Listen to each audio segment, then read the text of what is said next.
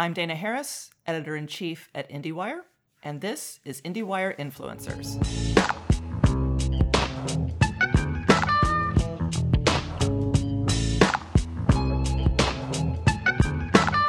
My guest today is Kyle Patrick Alvarez. He is a director who's made 3 films, Easier with Practice, COG, and most recently the Stanford Prison Experiment, which is now out on DVD.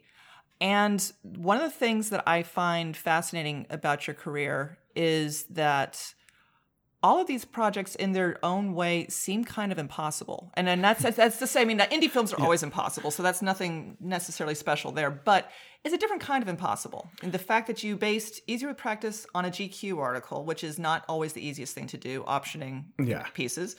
COG was based on a David Sedaris story, which is like impossible in its own right because he's never optioned anything to anyone. And Stanford Prison Experiment is something that I know a lot of people have tried to make over the years, and you found a way in. So what's your secret?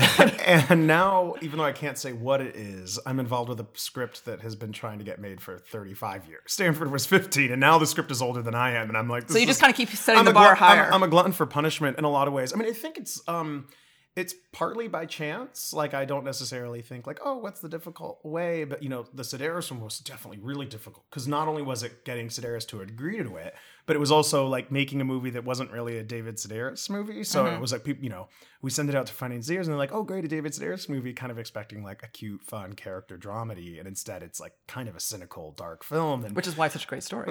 Which is why I liked it, and why David said yes, because it wasn't really going to be him. It wasn't going to be his writing. And then with Easier with Practice, it was definitely like, oh, I didn't even know how to option something. Like, I didn't know. Well, I didn't even have a lawyer, so I did that by myself. Well, take me back to that. So, you know, you made Easier with Practice in 2009. That was your first feature. Was that your first film? Had you made any shorts before that? I'd done some shorts in college, but hopefully no one will ever see them.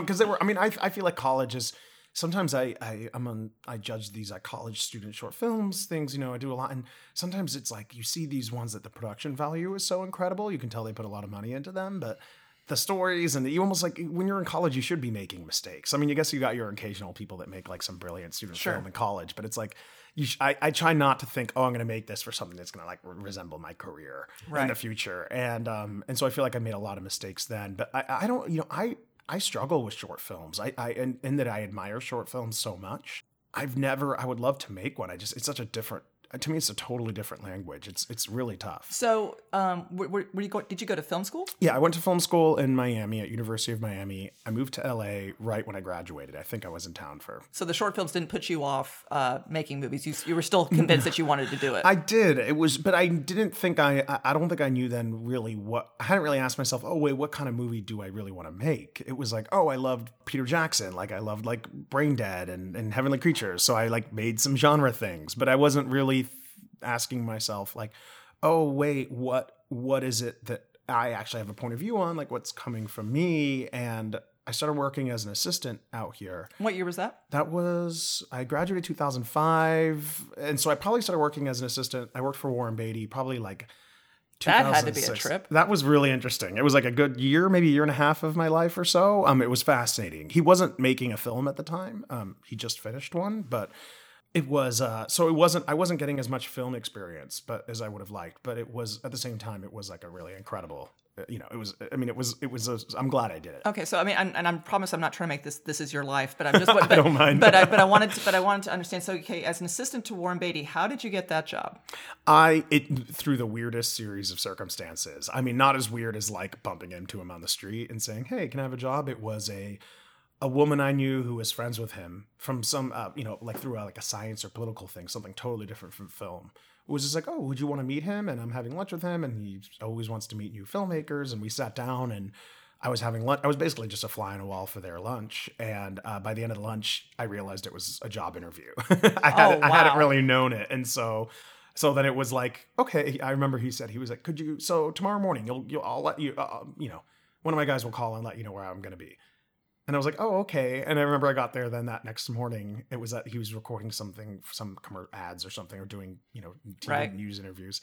And someone from the team was like, "Oh, did you bring the coffee?" And I was like, "Oh, I didn't know that. I was like, "Is this a job?" I was like, and then that led to, a year or so of work. But where it motivated me was I wasn't doing stuff in film, and I had a PA job before that, and at a production company. And I just sort of felt like, oh, none of this is feeling like it's connecting to me actually making something.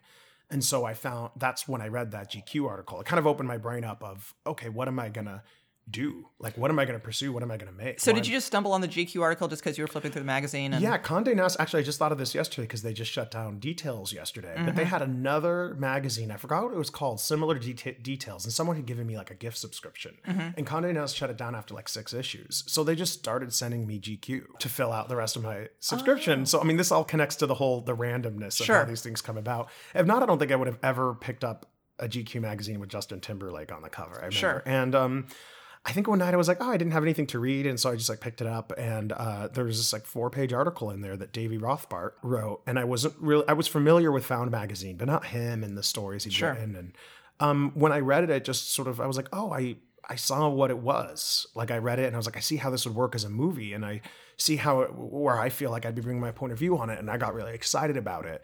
And so that was the first time I crossed that line of like, oh, this would make a cool movie, to I should see if I should try to find a way to make this. Granted, it took, almost 4 years from then. But that's really kind of an amazing thing. I mean, it's like, obviously any filmmaker, if you're going to make something, you've got to have a whole lot of forward motion to make anything happen. Yeah.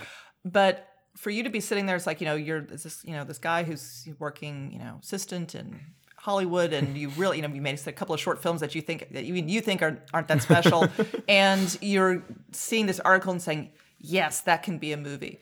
I mean, that to me is really interesting. It's like, what is, is that something that your parents taught you? I mean, I'd never felt it before, really. I mean, that was, I think, why I'd never felt like confidence in terms of like, oh, I know how to do this. Like, I knew I wanted to make a movie, but I thought I'd maybe make some shorts or like a web series or something with friends, and I knew I needed to start dipping my toes into it. But then when I read that, I was like, oh, I know what this is. I felt motivation. But I mean, definitely having supportive parents. Whenever I meet anyone who's like an artist or a filmmaker or something that, they talk about struggles with their parents or their parents not understanding what they're doing, I just think, oh my God, like I'm really close with my parents, and they've always been, I think because they are immigrants and came from very little refugees actually, but that they your parents were from Cuba.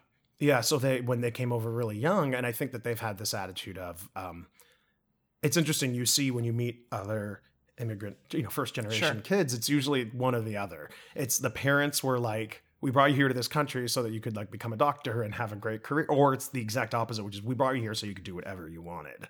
And I'm really grateful. And you got door number 2. I got door number 2, which I'm really grateful for. That happened to line up with what I wanted, that I also, that it was like, this is why we worked hard, so that you could be in this place where you can go to school to study what you want. And to say you have a lot of modesty inherently makes you immodest, but I mean, I don't think I'm the kind, I wasn't like, I didn't move to LA when I was like, I'm going to make a movie in the next 3 years and it's going to happen and I'm going to do this. And then my next film's going to be I didn't have like that.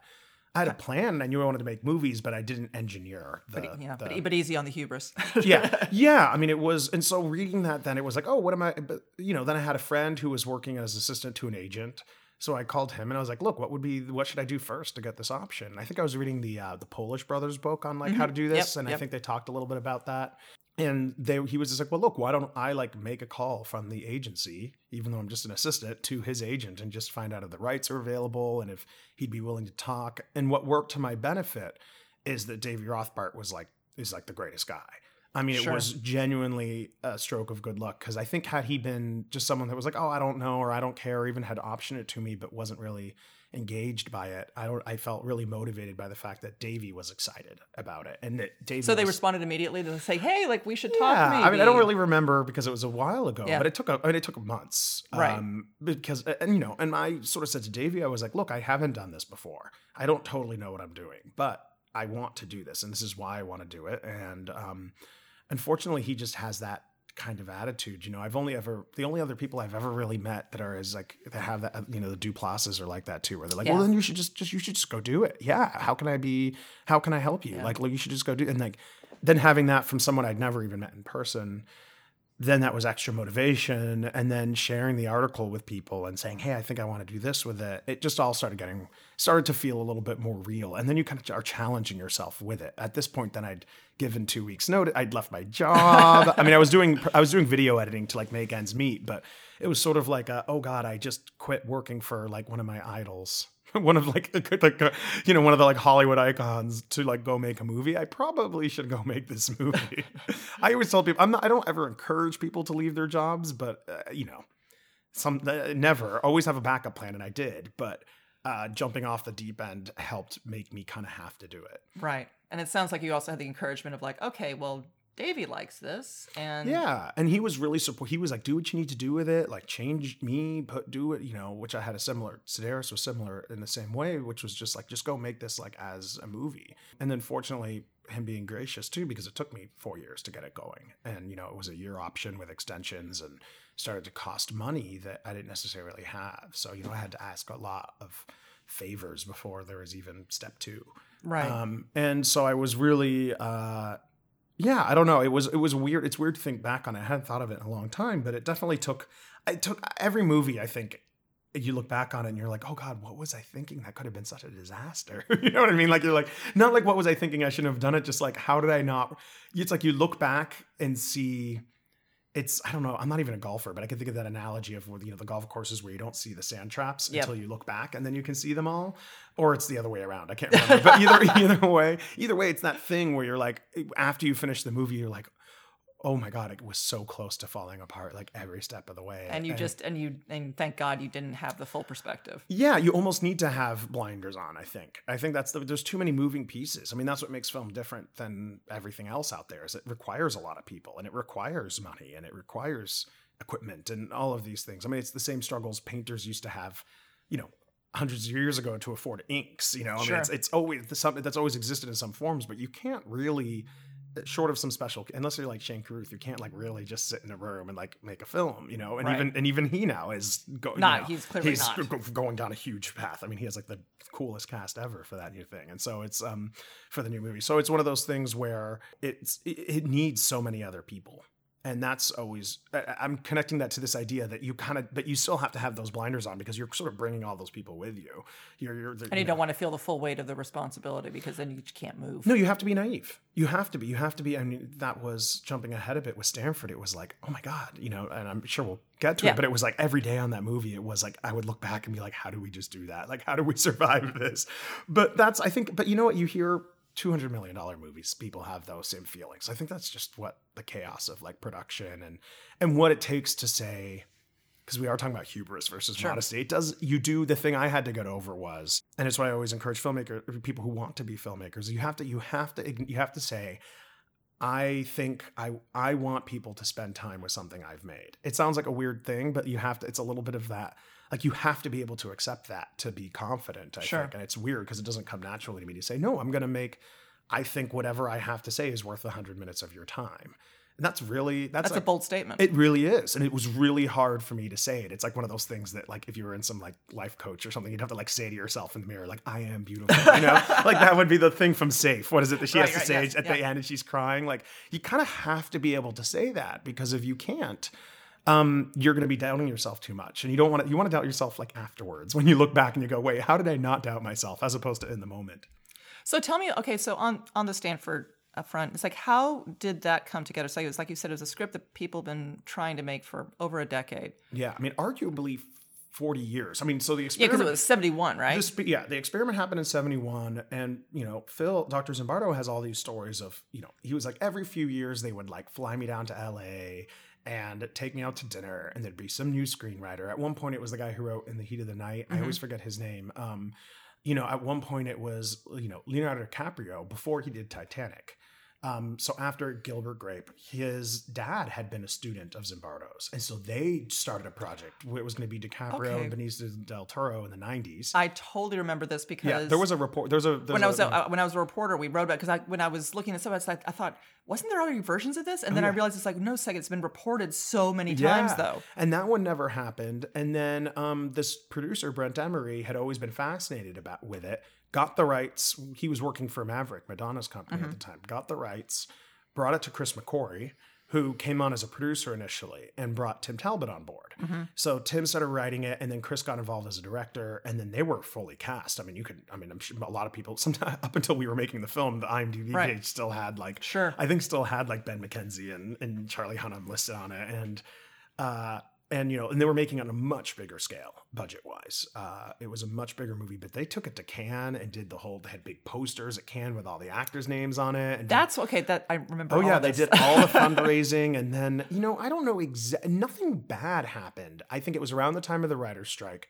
And I think Chris went on to go produce Valkyrie. So I think it was like all of that kind of came about at the same time. It was during the writer's strike. And then Chris got so brought into, I don't want to speak for him, but, then from then on, he was in the incredible, like, Tom Cruise world and doing really great work. And so I think it was one of those things where the movie, sort of slipped away. Maverick shut their doors, and Brent held on to the rights when he left when Maverick closed down, or when he left Maverick, held on to the rights to the script.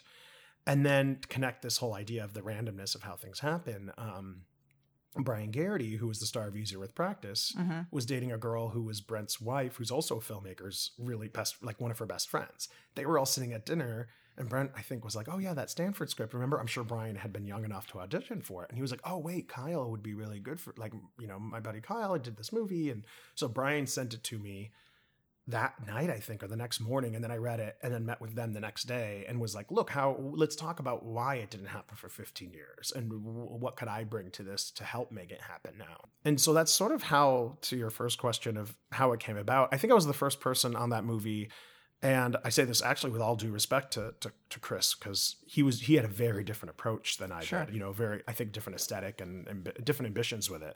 But I think I was the first person that kind of said, no matter what we do, no matter how big you make this movie, it's a bunch of guys trapped in a basement, and it's never going to change. If the whole it has to be. And that's what I loved about the script was they didn't embellish. They weren't doing the thing that Das Experiment had done, which was turning it into sci-fi. And then even then, when you do the research, you realize all the dialogue, it had a lot of, it was grounded in what really happened more than anything What appealed to you about it? I mean, like, what specifically appealed to you about the story? The story, when I read it, it was a few things at first that appealed to me. I mean, it's, of course, as a director, you want to say, oh my God, the story first and foremost, but really it was like, oh wait, this is like a huge cast, and I love casting, and you rarely see low budget indies with 25 leads. Like that, just, if ever, and then I was excited by the aesthetic challenges. I felt like, my first two movies had been really naturalistic. I mean, Easier Practice has some like really long takes and ambitious stuff in it, but COG was just like shoot it and move on, because it was such a tight schedule and budget. But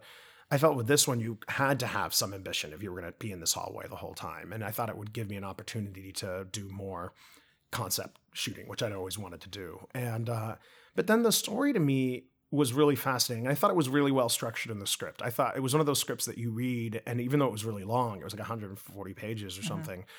When you're reading through it, you don't even realize like all the machinations were there in terms of how you see the people evolve and what the characters are doing. And even though there was all these people, there was a through line. And I thought that's what Tim had done with it really strongly. Like his first step 10 years earlier or whatever had been, he just wrote it all out. He wrote out the entire experiment, and it was like a 300-page script. Like I've seen it. And then he started chipping away at it, and it was really about sculpting what the through line was going to be and structured around what really happened, which was these kids who started to fall out, the experiment. And so when I read it, I just thought, oh, this is the right way to do this. And the story actually really, especially as I started researching it, even though there'd been the Das Experiment and the American remake, The Experiment, and there was a general familiarity with the experiment, I felt like it was such an important part that there was an iconography to it that hadn't been done yet, and I felt it deserved that. And that's up to other people to decide whether it deserved it or not. There's still plenty of people who are like, haven't we seen this movie already? And I knew we'd face that, but I think once people have seen it, they realize that we were doing something, I think, wildly different.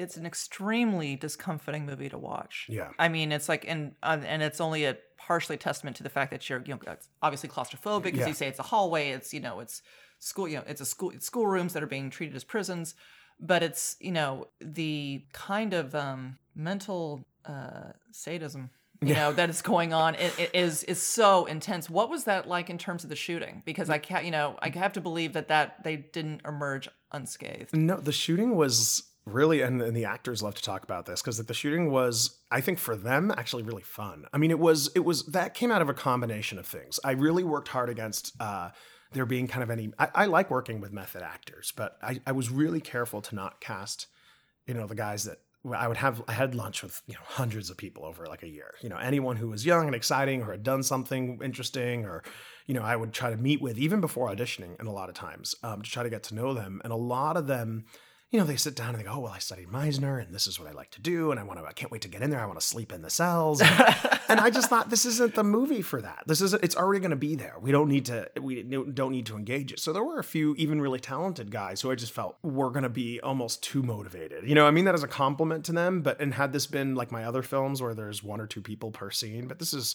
20 people in every scene and we're shooting 15 pages a day and there isn't room for anyone to get lost in it. And so I really focused on finding the people who were really grounded, experienced, who had been on set a lot before. Mm-hmm. These were all actors, almost everyone in the film. I think the person who'd been on set the least was Jack Kilmer. And he had, just started in Palo Alto and had grown up on sets, obviously, with both his parents being actors. So everyone was used to being on set, probably much more so than I was.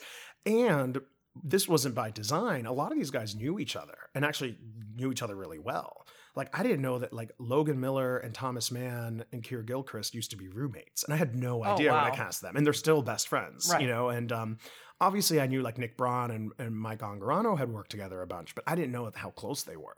I didn't, at the time, Chris Sheffield and Ki Hung Lee had done The Maze Runner, but I hadn't seen the movie and didn't realize that all their scenes that they have are like together, that they were like friends in the movie or like partners, so there was all this, there was a lot of MTV guys in the movie with Brett Davern and Jesse Carrera.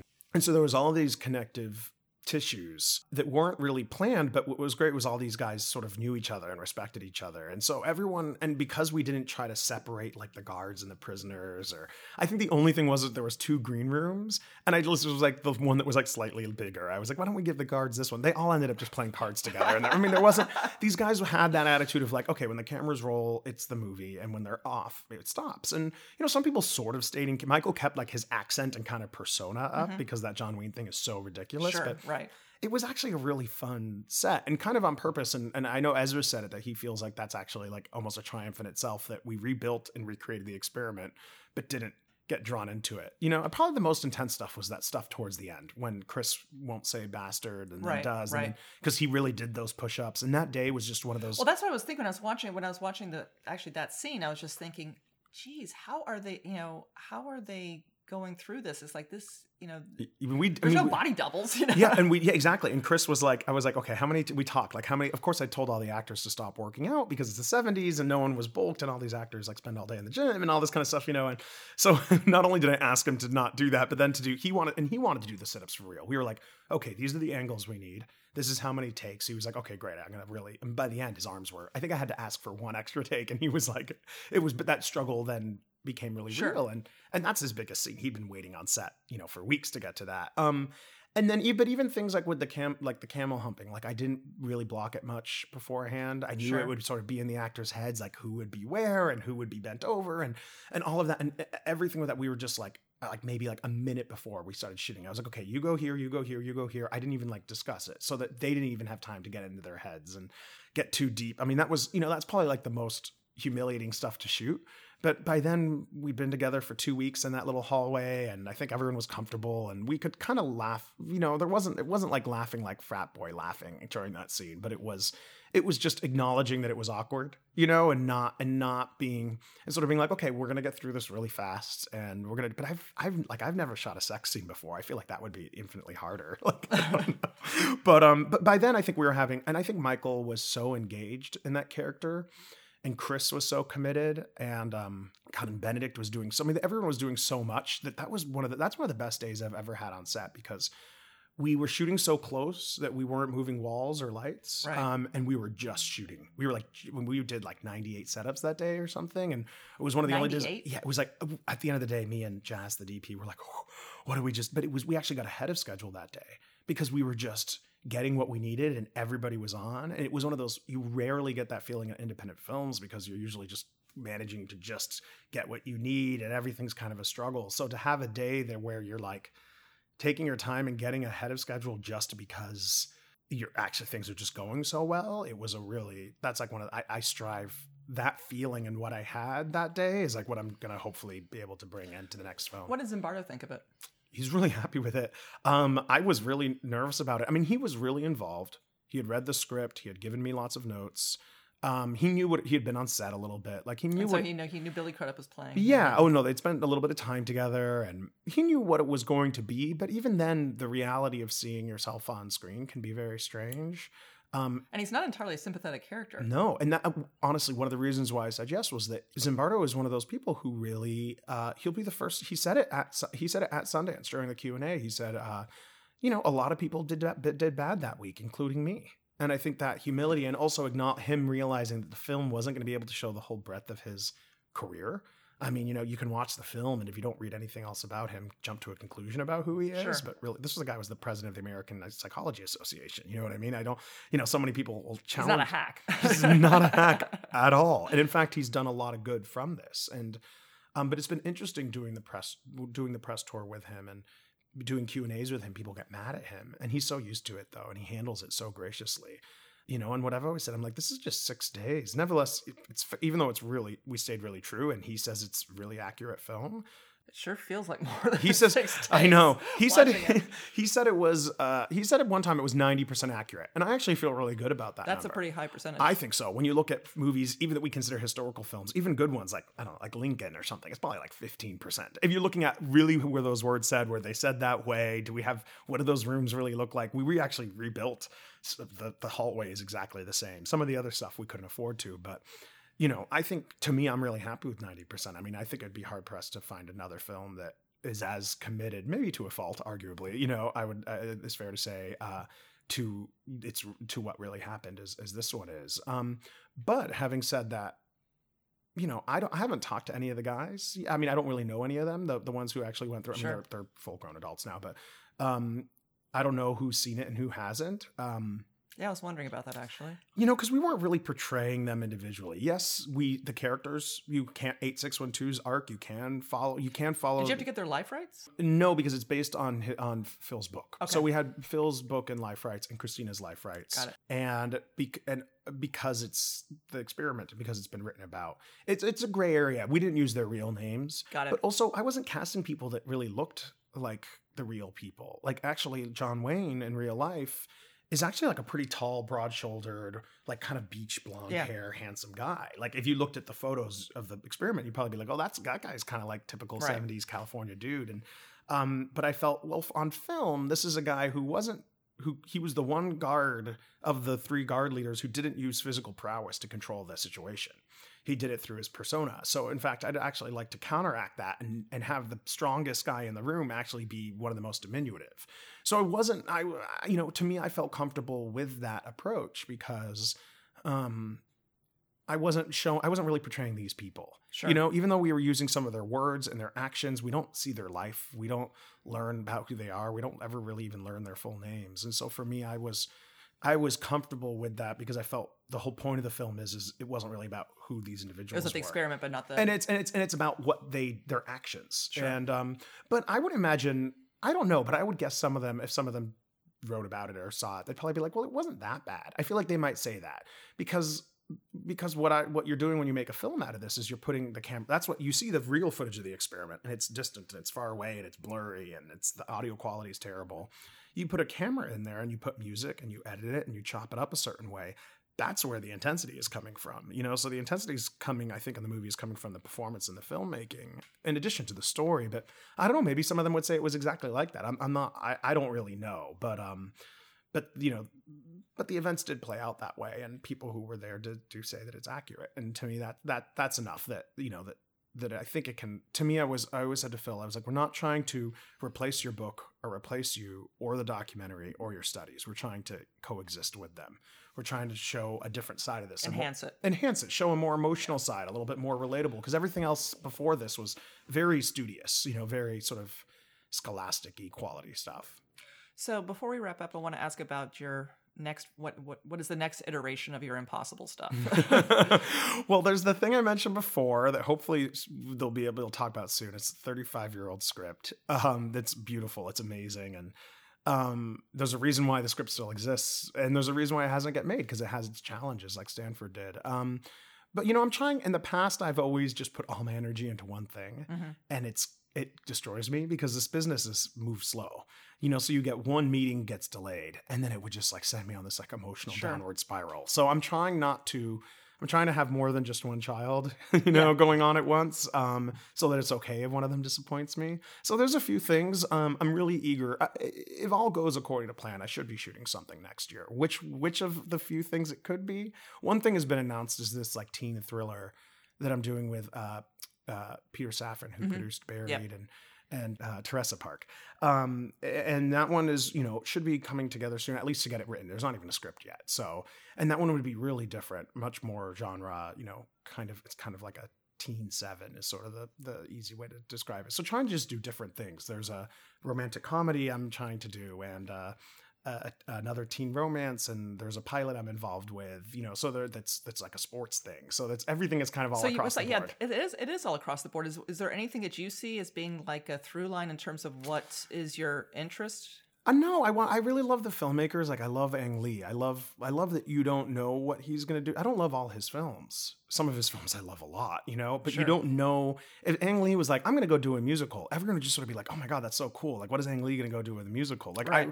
I don't think I have that, yet in my career, but I would love to have that kind of career where people just trust what you're going to do because you're always doing something interesting with it. That's what I strive towards. So and I love that you couldn't watch a movie and know that it was his. I think that's actually a form of success, that his language changes. The language, there are some things, of course, that are connective, but the language of filmmaking and Life of Pi is wildly different than the language of filmmaking and The Ice Storm. Sure. A lot of other filmmakers are they keep, even the ones, some of if not my favorite ones, keep their language exactly the same across the board. But I like the idea of sort of the material driving my point of view as opposed to my point of view driving the material. So that's why I'm trying to be really open to totally different kind of things. But if I do another true life story, hopefully just not a movie only about men. That's my goal, is to actually make something with all three of my movies have the female parts are always so much. If I made a list of like the top 5 actors I want to work with, I bet 3 or 4 of them would be women, and like that's I really hope I get to have like more than just a few days with an actress on the next film. All right. I mean, for that matter, are any of your projects you're looking at now, are any of those true life stories? One kind of is, but it's a little bit more kind of what I did with the Sedaris and COG thing, which is like taking it in its own direction. Yeah. And then the others aren't. So it's kind of a nice thing to, it's a weird thing sometimes.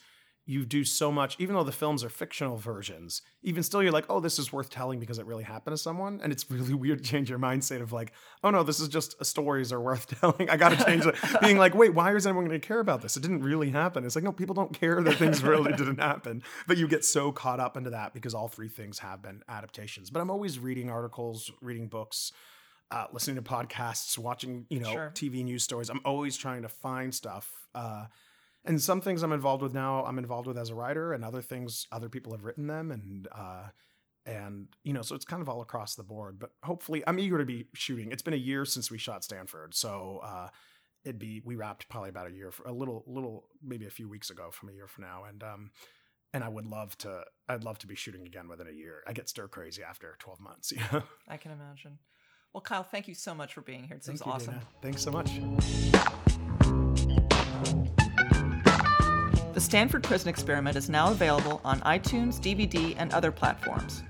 Thanks for listening to this week's episode of Indiewire Influencers. And please check out our other fine podcasts, Screen Talk and Very Good TV, which are available at iTunes and our own Indiewire.com.